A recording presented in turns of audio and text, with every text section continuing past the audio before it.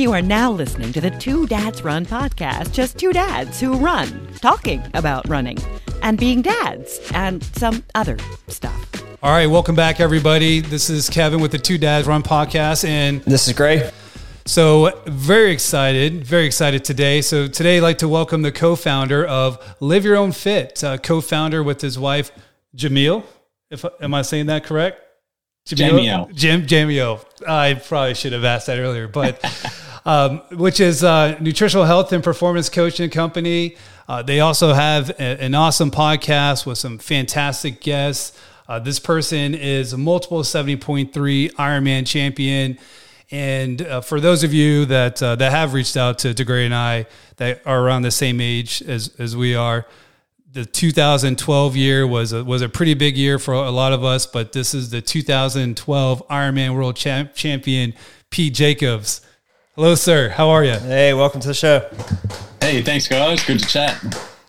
So, Pete, again, this is our first time speaking to a guest that's, I believe, we're 14 and some change hours away. Could be, yeah. What time is it? What day and what time is it where you're at? It'll be a day ahead of you guys, so it's Thursday here at nearly 10:30 in the morning. Yeah.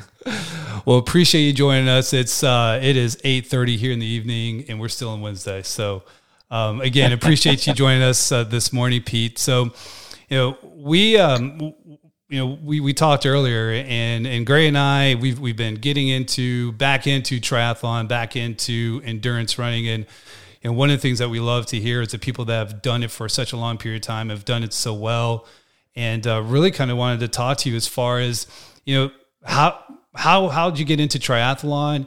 How did you get up onto the world stages, and then not only on the world stages, but how did you eventually start to kick some butt across the world?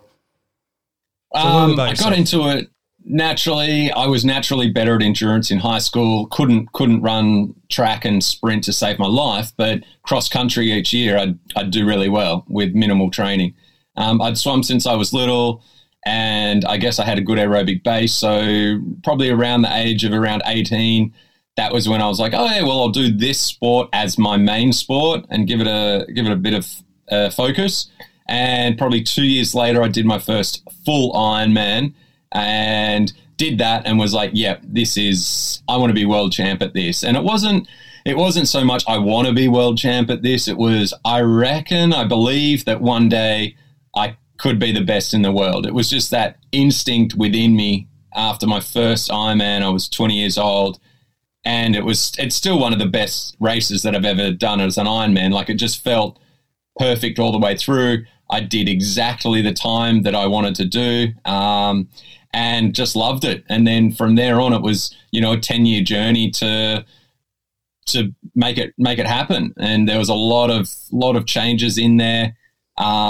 So I guess going through that, then 2 years later, I became a professional. So I was only in my early 20s when I was like, oh, okay, well, I'm going to do this full time. And never done ITU stuff, always just been in Ironman, long course, endurance, and started doing Ironmans. And, then it was probably, 2009 when I went top 10 in Hawaii for the first time, then top 10 again the next year, second in 11. And that was when there was a real shift from, hey, I believe that one day I can be the best in the world at this.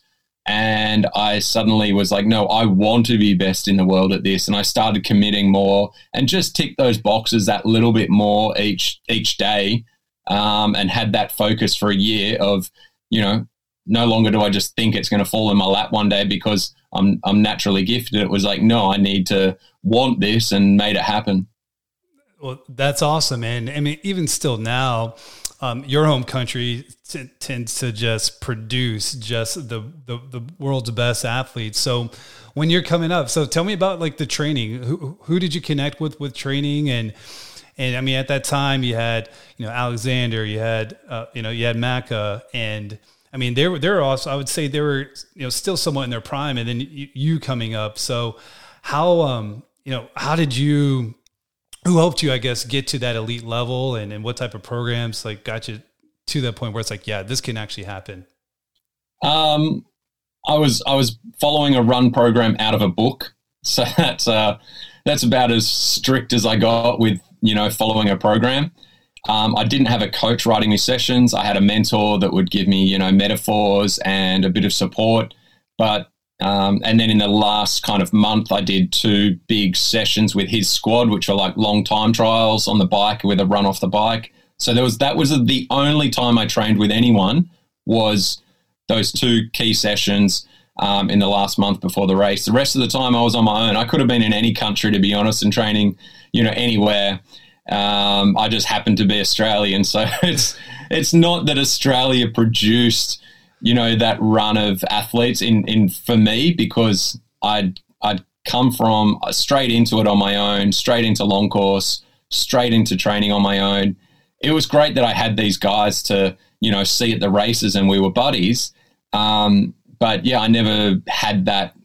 I didn't have a mentor that was a professional athlete. I didn't have coaching from anyone in that regard. I just went out there and went by feel, and just got to know my body. That's probably why it took 10 years, but I don't think I could have made it any quicker, just with my own personal circumstances of always having trouble with my health issues and fatigue issues.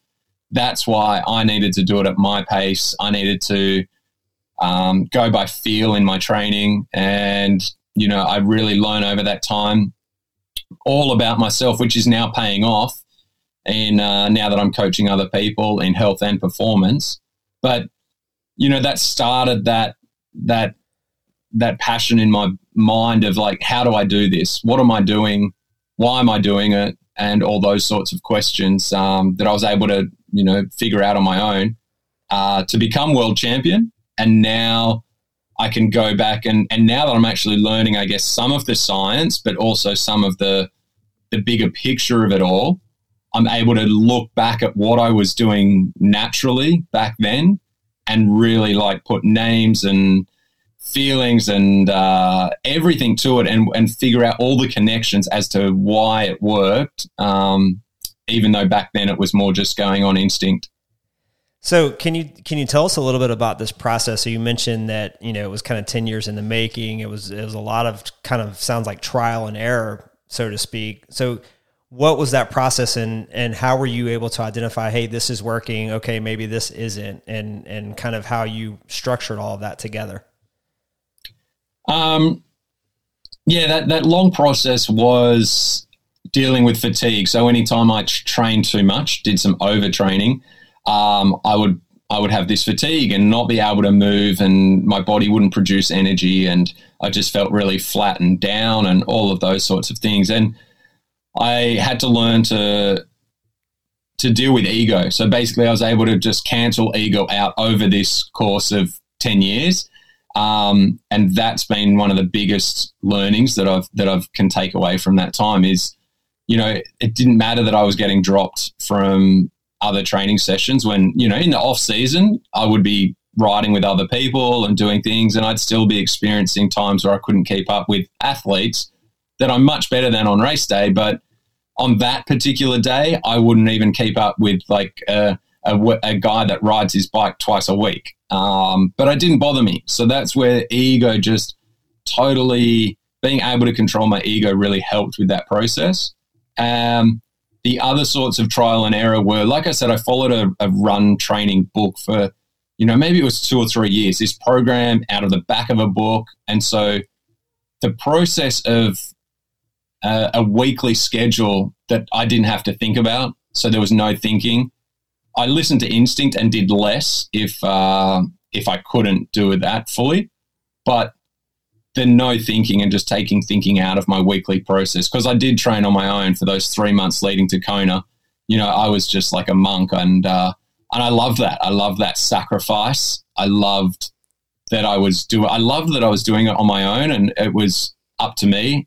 So not, if I was training with someone and someone else relied on me, like, okay, we're going to meet here at this time, and this is how it went, like in my build up to Kona. For me, that wouldn't work, because I would have days where I'd get out the door and I would have fatigue in me.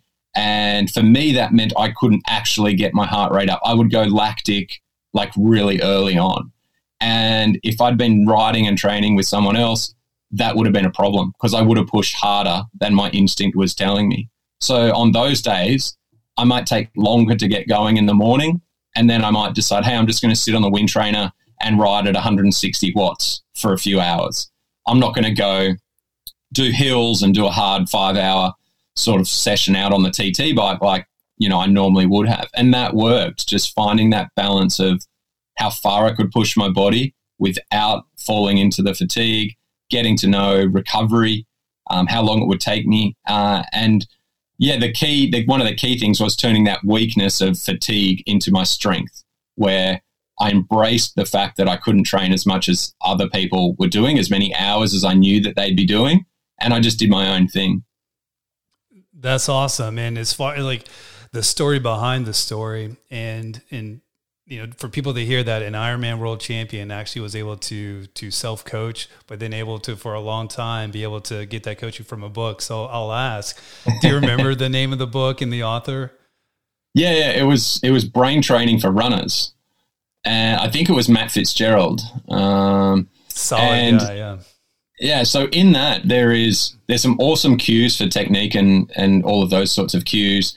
Then there's lots of good information. Then there's programs. And then in the back of the book, there's a really good breakdown of if this is your goal marathon time, then this is what session, if the session says run this at your 5K pace, then you go to the back of the book and you've got your set times and this is your 5K pace. So that's what you run that session at.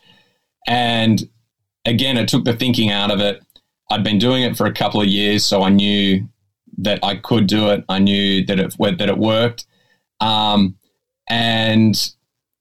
I was going to say something else about that. My goal pace. So my goal pace, I targeted a 2:38 marathon was my goal pace.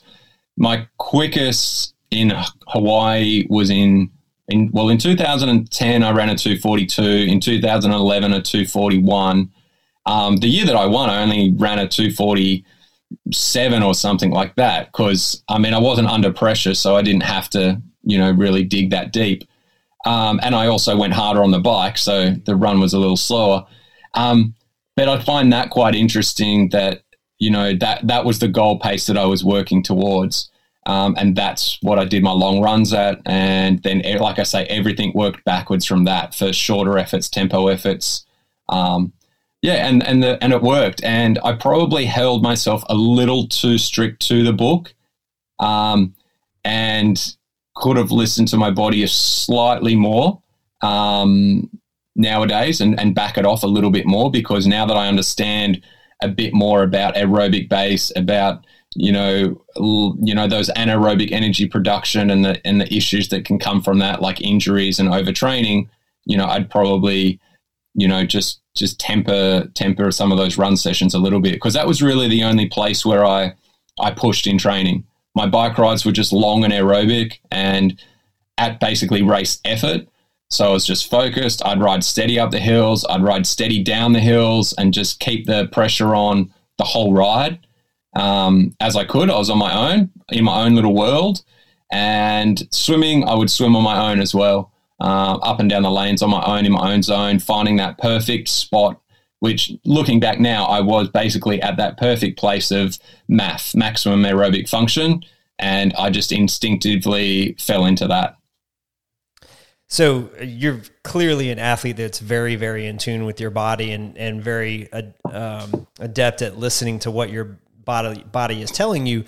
But was there any data piece were you tracking, do you have logs of mileage and time spent on the run, or the run sounds like it was a little more structured, but on the bike or on the swim, did you keep track of all that stuff, or was it all by feel? I think there was times when I kept track of it. I've never been one for writing every session down or making notes of it and all of that. There's some sessions I think maybe still back in Training Peaks, and I may have an old diary here and there from certain periods, but I certainly wouldn't have tracked everything. But I believe I did have cadence and wattage, particularly in 2012. But in training, I don't think I really followed it much at all. I wasn't going out to train at a set wattage. I was going out to train to feel.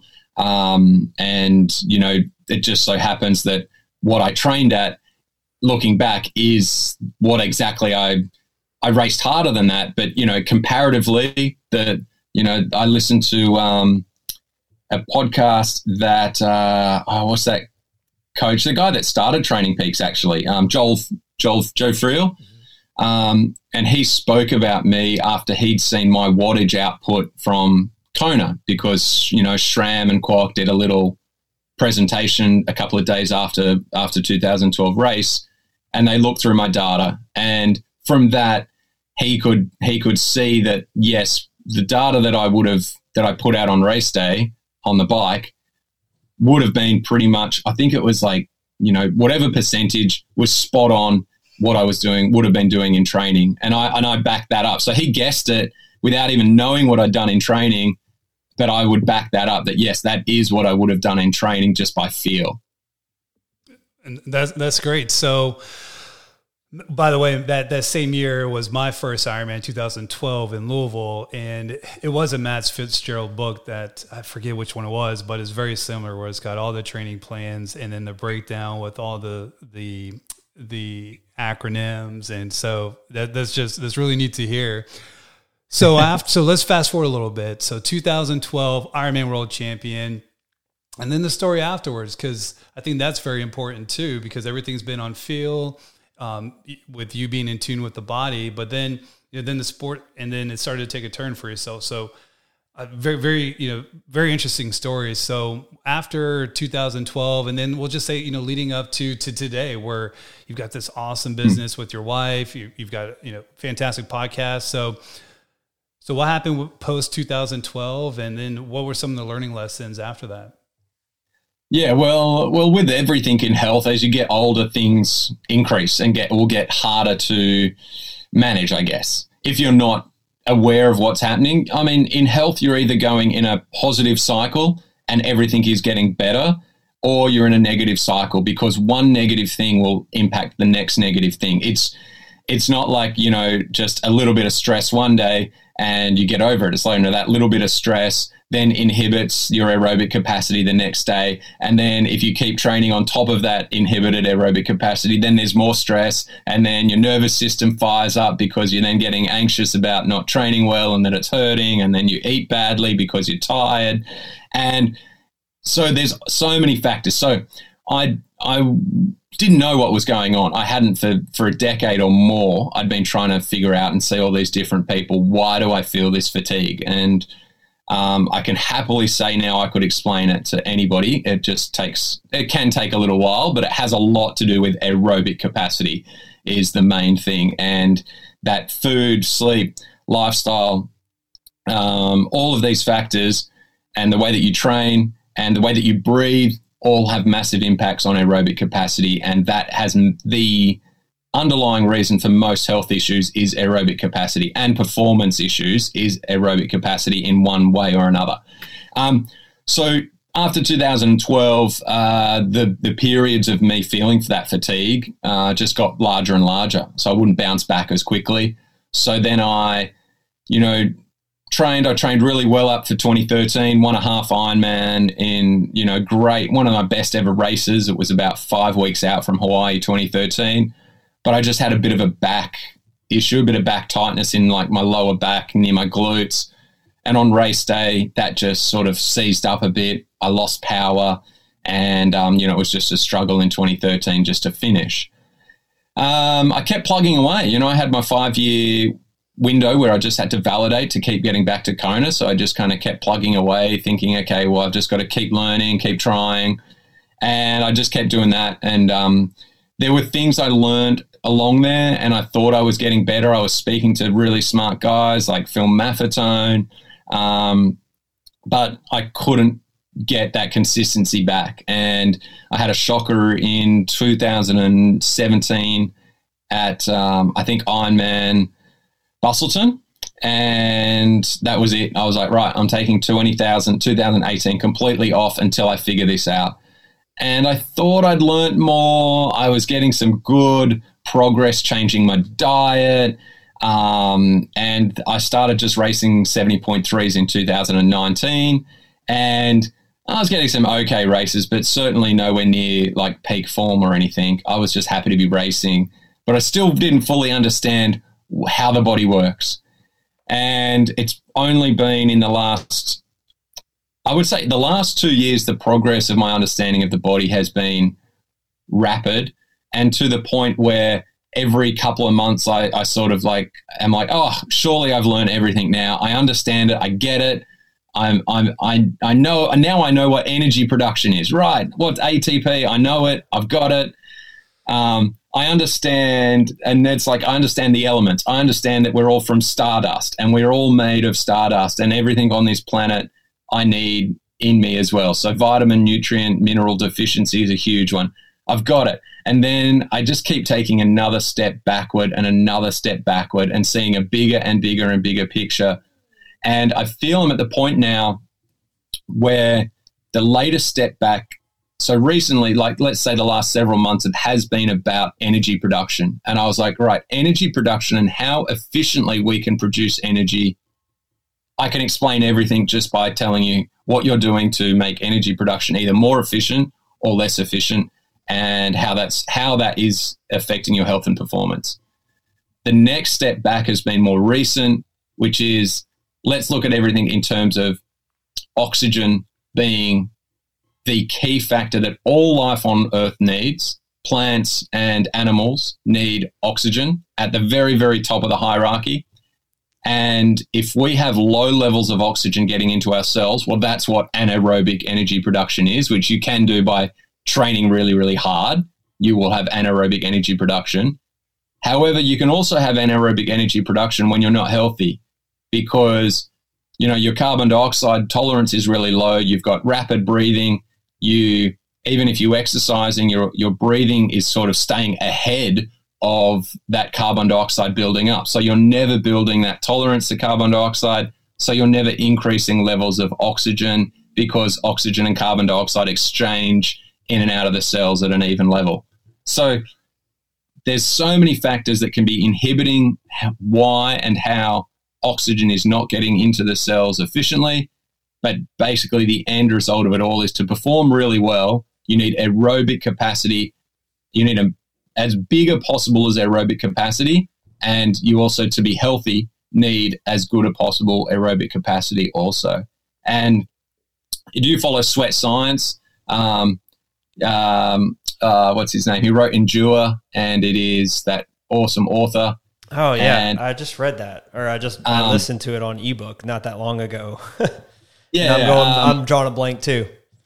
Yeah, I'm drawing a blank. Anyway, I just read the article again the other day, and it was a great article about how there's some research coming. The research shows there's this other known factor of fatigue resistance in performance. And that is the underlying factor of how someone will perform. And they followed, have you got the name there now?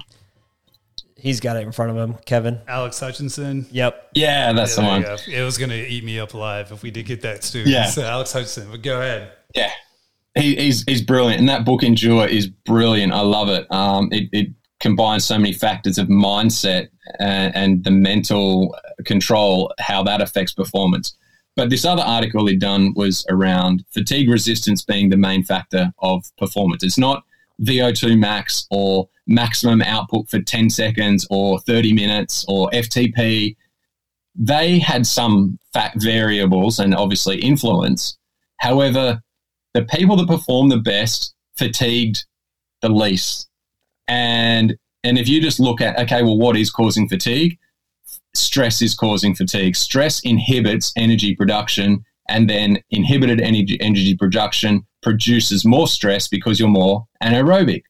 So the fatigue resistance means that your aerobic capacity is so great that you can train at a much, much higher output, so higher heart rate, higher energy output, higher demands for energy, and still remain more aerobic than somebody else who maybe has a higher VO2 max or a higher 30-minute FTP, but there's some factors that these people are doing that are increasing their aerobic capacity at that higher output, so stress develops slower. Stress as a byproduct, as that like oxidative stress of energy production, it increases less if you're more aerobic.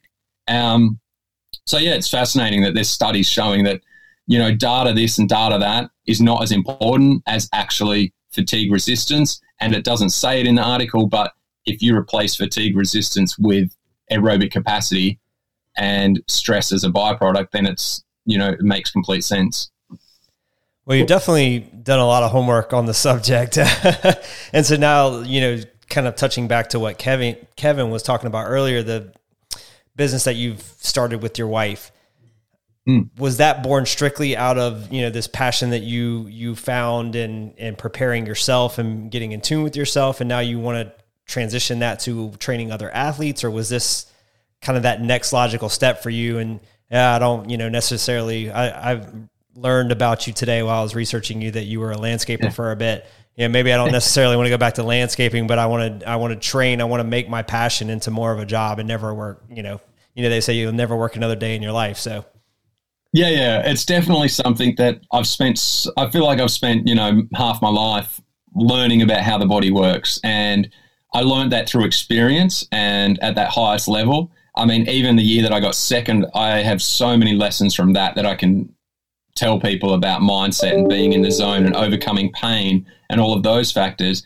And yeah, what I want to do is not waste all this stuff that I've learned and the understanding. And so I don't want people to go through what I've gone through and so they aren't performing at their best or feel their best. It's, it's depressive. It's no joy in life. It's having, I didn't want to walk the dogs. I didn't want to go for a surf. I didn't want to exercise. I didn't, and I couldn't compete. The competing was not even close to the radar in those times of feeling so tired. So I don't want anyone else to go through that if I can help prevent it. And yeah, the people that we've been working with, it is helping them, and people are getting off all sorts of medications from, depression or anxiety to, blood pressure, diabetes medications and those sorts of things as well, because there's so many factors. I mean, health and performance is the exact same thing. It's aerobic capacity, but it's how do we reduce inflammation? How do we get them in a mindset that shifts the way that their body works, the way that they breathe, the way that their hormones respond. So that, like I say, that if you're stuck in a cycle of thinking anxious thoughts, then your body will respond in a certain way. Your body will use cortisol to keep your blood sugars up, to prevent you from fat burning, to stay anaerobic. It all cycles back and all connects. So it's actually, Jamie was the first one while I was still competing a bit to say, okay, here's the business, and I want to start coaching people. And, we've done a health coaching course through Precure. They're based out of New Zealand. And through that, I've learned how to take, and we've both done it, but I really learned how to take what I knew and take it into how do I coach someone through a health issue, someone who has these sort of anxieties. How do I approach this without just me wanting to just give advice and say, well, here's what I know, here's what you need to go and do. The premise of health coaching is be curious and obviously make no judgments. And, and it's that simple, and just ask questions and go through that process. And I love that I've learned now how to actually talk to people as a health coach instead of, a year ago, it was just, I'm a coach. I can tell you what to do and why to do it, but how do I help you with that behavioral change? And how do I talk to you so that, it's a good process and it works. So, the business is now great. I do coach some athletes, but I'm getting the inquiries that I'm getting are very much around people who, I would say the main people are those that are, 40 years or older, or even 30 years and older, but they've had issues with fatigue, or they've had issues with, not feeling as good as they want to feel. I want to feel better. I want to, have more energy. And they're not sure why. They've tried this diet, they've tried that, they're doing all these different stuff. And, I can just explain stuff to them in short little windows, But then if it's somebody who has got like sort of fatigue or something, and like I had, where your mind has become trained to have these kind of anxious thoughts of not feeling good, of being depressed, of those sorts of issues, that's more like a 12-week issue, and it would be health coaching for 12 weeks. Whereas other people are coming to me, say, for a month, and in that month we're working on your run technique, your breathing techniques, your mindset techniques, and I'm giving you some information about health and performance as well. And maybe it's only a month that they just want that so they can just up-level their running and performance in a month. So, all different clients. And, at the moment it's just exciting to be getting these inquiries from all these, different types of people, and working with people differently. As I said, as a health coach over 12 weeks, I love that process as well, as much as working with someone on their run technique and mindset in a month. So certified ProCure health coach. So is that correct? PreCure. PreCure, yeah. PreCure, excuse me. Thank you. So why that one amongst some of the other ones that you could have chosen from? So what separates this specific certification through health coaching than some of the other ones? Well, this one, I knew this guy, Professor Grant Schofield, through Low Carb Down Under conferences. And Low Carb Down Under is a worldwide conference organization, and they would have been having conferences, once or twice a year in the States. If it wasn't for COVID, they had beforehand. So they're based here, but they are worldwide. So low carb is definitely a huge part of being more aerobic. High blood sugar and high insulin will lower your aerobic capacity instantly. And if you have high blood sugar for, all day, every day, your aerobic capacity is low all day, every day. So that was a big part of it, because they understand that holistic view. Professor Grant Schofield's wife, Louise, she's a psychologist and has amazing insight into that behavioral change. And, they're just amazing people based out of New Zealand. And, so it was just a great course where we really connected with them. Whereas I've heard there are others, there's obviously a lot out of the States, Primal Endurance, I think, have one with Mark Sisson, but I don't connect with those people as much as I do with, PreCure. They definitely have that very, very, anyone that I connect with now, it's very much like they're very smart, but they also will say straight up, there's more that I don't know. Nowadays, as I've learned more, it's actually you're learning what you don't know.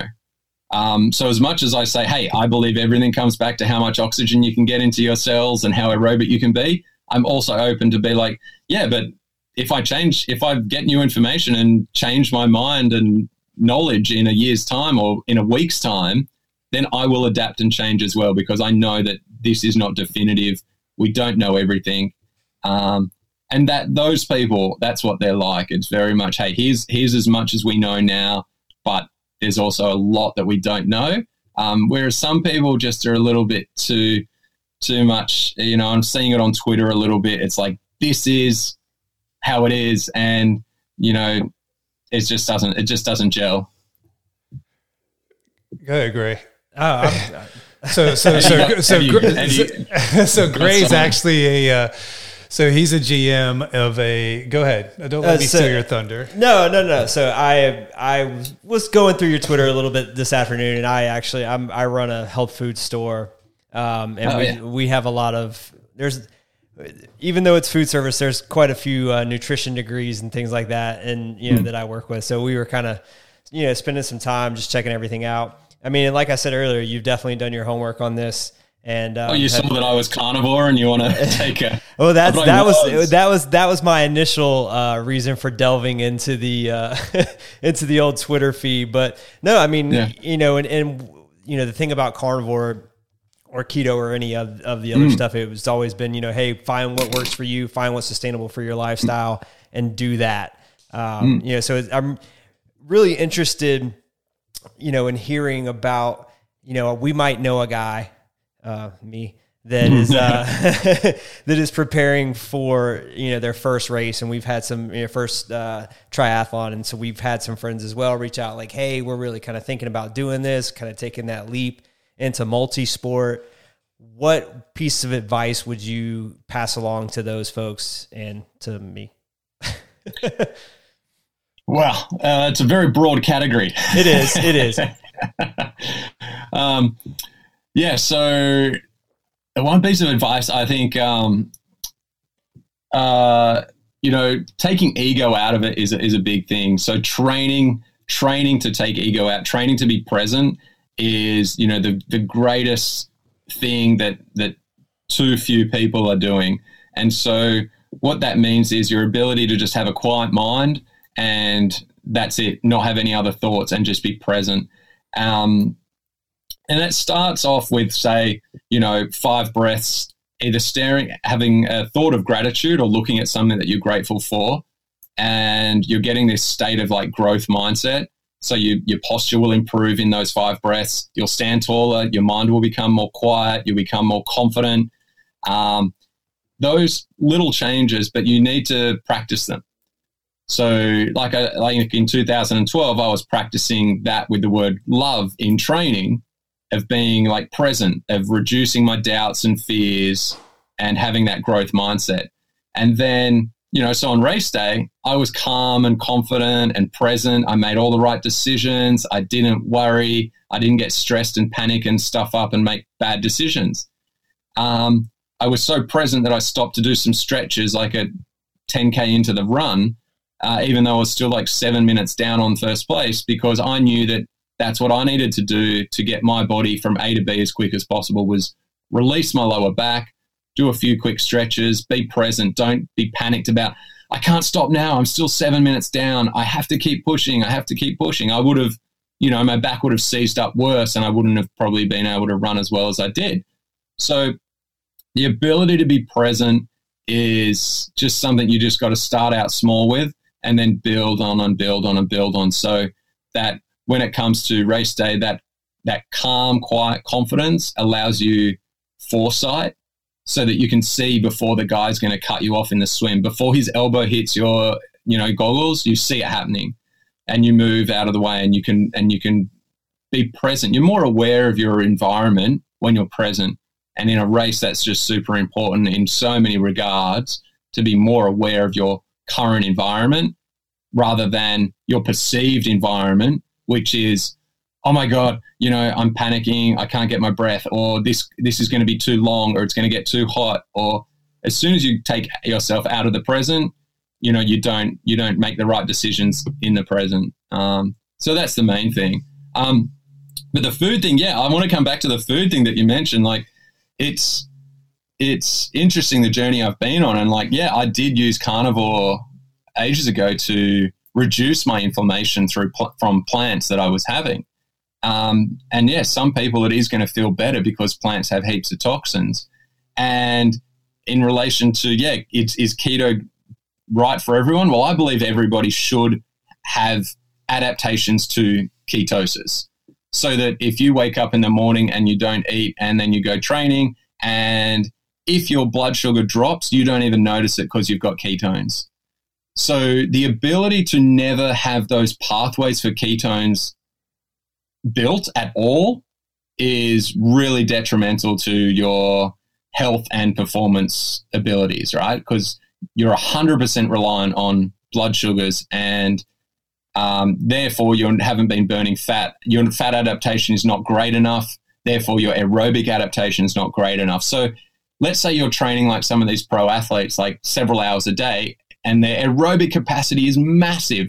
So they can push their blood sugars up with high glycemic foods, but it's going to come back down really quick, and they're not going to have a chronic long-term impact on their aerobic capacity. So it all comes back to aerobic capacity. What are you doing? Is it having an effect on your aerobic capacity? However, those high sugar diets are lower in nutrients, and that's where the problems then come in, because when you produce energy, it's not just from fat or carbs, it's from vitamins, minerals, proteins, cell rebuildings with proteins, all of these other factors that there's so many different layers of why one diet will work for somebody and not work for another, and vice versa. And if you come back to, nutrient deficiencies, but also main thing is aerobic capacity baseline. Can you afford to be eating, stuff that's lowering your aerobic capacity X amount? Or how much aerobic capacity have you got to give up? Or how much do you want to improve it? And all those sorts of factors. Well, we could go round and round about nutrition, I feel like, all night. But I really love what you were saying about the mindset in terms of, being present and putting your ego away, because I can tell you that this has been the most humbling athletic endeavor that I've ever undertaken. I am not a swimmer. I'm not very good at it. I don't particularly enjoy it. The bike is fine. It's no big deal. And I've always just been kind of a natural runner. So this whole swim thing has been quite the humbling, task. And so that is one thing that I'm actually working on, is staying in the moment and trying not to panic, because I don't, before I started training for this, I didn't even enjoy being wet, like even in the rain. So spending a couple of hours a week in the pool is proving to be pretty tough, but I'm hanging in there. Like I'll have a good day and that'll kind of keep me going. And sometimes that's followed by 2 bad sessions, and to the point where I'm like, I don't know if this is for me. Maybe I'll just stay running, but then I'll have that good session and it just reels me right back in. So definitely practicing staying in the moment. Yeah. And the other really interesting thing with that, again, it comes back to oxygen, is in the swim, a lot of people's anxiety will build up because of a physical input as much as a mental input. So if you're breathing every second stroke, so if you only breathe to one side, your breathing rate is quite rapid. And if you increase that stroke rate, so if you have a short stroke, as in you don't look like Michael Phelps, then your stroke rate's quite short. You're breathing really rapidly, almost hyperventilating, which lowers oxygen levels, which your brain will then go, you know what, I'm not comfortable with this. It's like having a low blood sugar in your brain, and it's going to panic. Even though you are fine and everything's all good, your brain's going to sense a little bit of a danger and increase that feeling of anxiety. So how you breathe in the pool can greatly affect how you feel in the pool. Did you check our Instagram? Did you see my terrible swim form? Is that what's happening here? Because I feel attacked. I feel personally attacked. Hey, that's free tips. No attacking, it's free I appreciate it. I'll send you a check in the mail. Well, that is a funny thing there, because Gray would message, and no, he was pretty vulnerable. He did put his first swim out there, and no, he's definitely getting to it. But as we mentioned, there's a lot of people that we've connected with that are truly thinking about hopping in, and swimming is the one discipline that's really preventing them to get over that mental hurdle. So if you just talked a little bit about that. So if somebody's on the podcast or listening to it right now, and literally swimming the swimming portion, and they're just fearful of just maybe even learning or getting in the pool, what is something that you would say as far as like, hey, look, it's not that bad, or hey, this is where I would begin, or what's maybe some advice you would give to somebody if swimming was the only thing that's preventing them getting into something like triathlon right now? Flippers are great. Swimming is one of those things where if you haven't got a feel for the water, it's quite difficult to get that feel for the water, where you feel that you're grabbing against something solid and pulling, and it's like, it would be like, the difference between someone who's a good swimmer is like somebody who's standing on earth and their feet are pushing against something. However, a bad swimmer, it would be like they're standing on the moon, where they're not feeling the ground as much. Gravity's not as much. They're kind of floating and they can't feel that they're pushing against anything. So flippers help with momentum so that you can actually move at a pace that's quick enough to get over the top of the water with your catch a little bit. Otherwise, it's like you're, standing still. Even a good swimmer, if they're just floating in the water and not moving and then start to swim, those first few strokes feel like you've got no feel for the water because you haven't got momentum to kind of help. It increases the ability for you to push against something. So flippers are great to get that feel for the water. So the main things are, rhythm, technique, and streamlining. And so rhythm's a big part of it. Technique's a big part of it. And then being streamlined is another big part of it. And I feel, flippers are the best hack to kind of start learning about all of that stuff. And then at the same time, having someone feedback on your technique, that really helps as well, which I do over, some videos. And, but otherwise, control your breathing so you don't get that physical influence on your anxiety. And I don't know, one other thing would be, just learning to breathe, learning maybe to be underwater, holding your breath, building up that ability to, breathe less is, really beneficial for aerobic capacity and for, being calm in the water. Yeah, I don't think this guy knows what he got himself into when he agreed to coach me because, I had just run a half marathon and then 4 weeks later I get in the pool, swim 25 meters and thought I was going to die. So I was like, oh boy, you got your work cut out for you. Yeah, that's a tough starting point. So P, so present, you and your wife are doing some great things. You have the health and performance coaching business. You've got the podcast. What are some of the other projects that you're in? What are some of the other things that the two of you guys are very excited about? What does the future hold for you guys? What are some of the neat, exciting things that people that, hey, like myself, it's been cool to see you throughout the years, win that world championship and see the journey and the shift into learning more about the human body and treating it right mentally and physically, what it can do. So what's new and what are you excited about for the future, Pete? Excited to be getting into some virtual conference space. So just sort of looking out for any that are coming up. I'm chatting to one tomorrow to try and get on their list of speakers. So, that virtual kind of endurance conferences or low carb kind of conferences, that's the space where I really want to be able to impact people on a more practical level with this aerobic capacity kind of shift rather than just looking at food or just looking at, the way that you train. I'm excited as well. Main thing is working with the MAF company at the moment, MAF. So that stands for Maximum Aerobic Function. It's Dr. Phil Maffetone's company.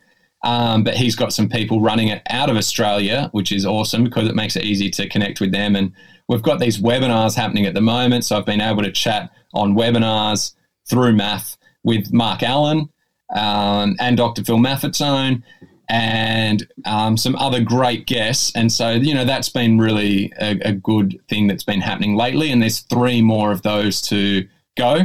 And then what else excited about? Producing an online course. So, I'm basically just writing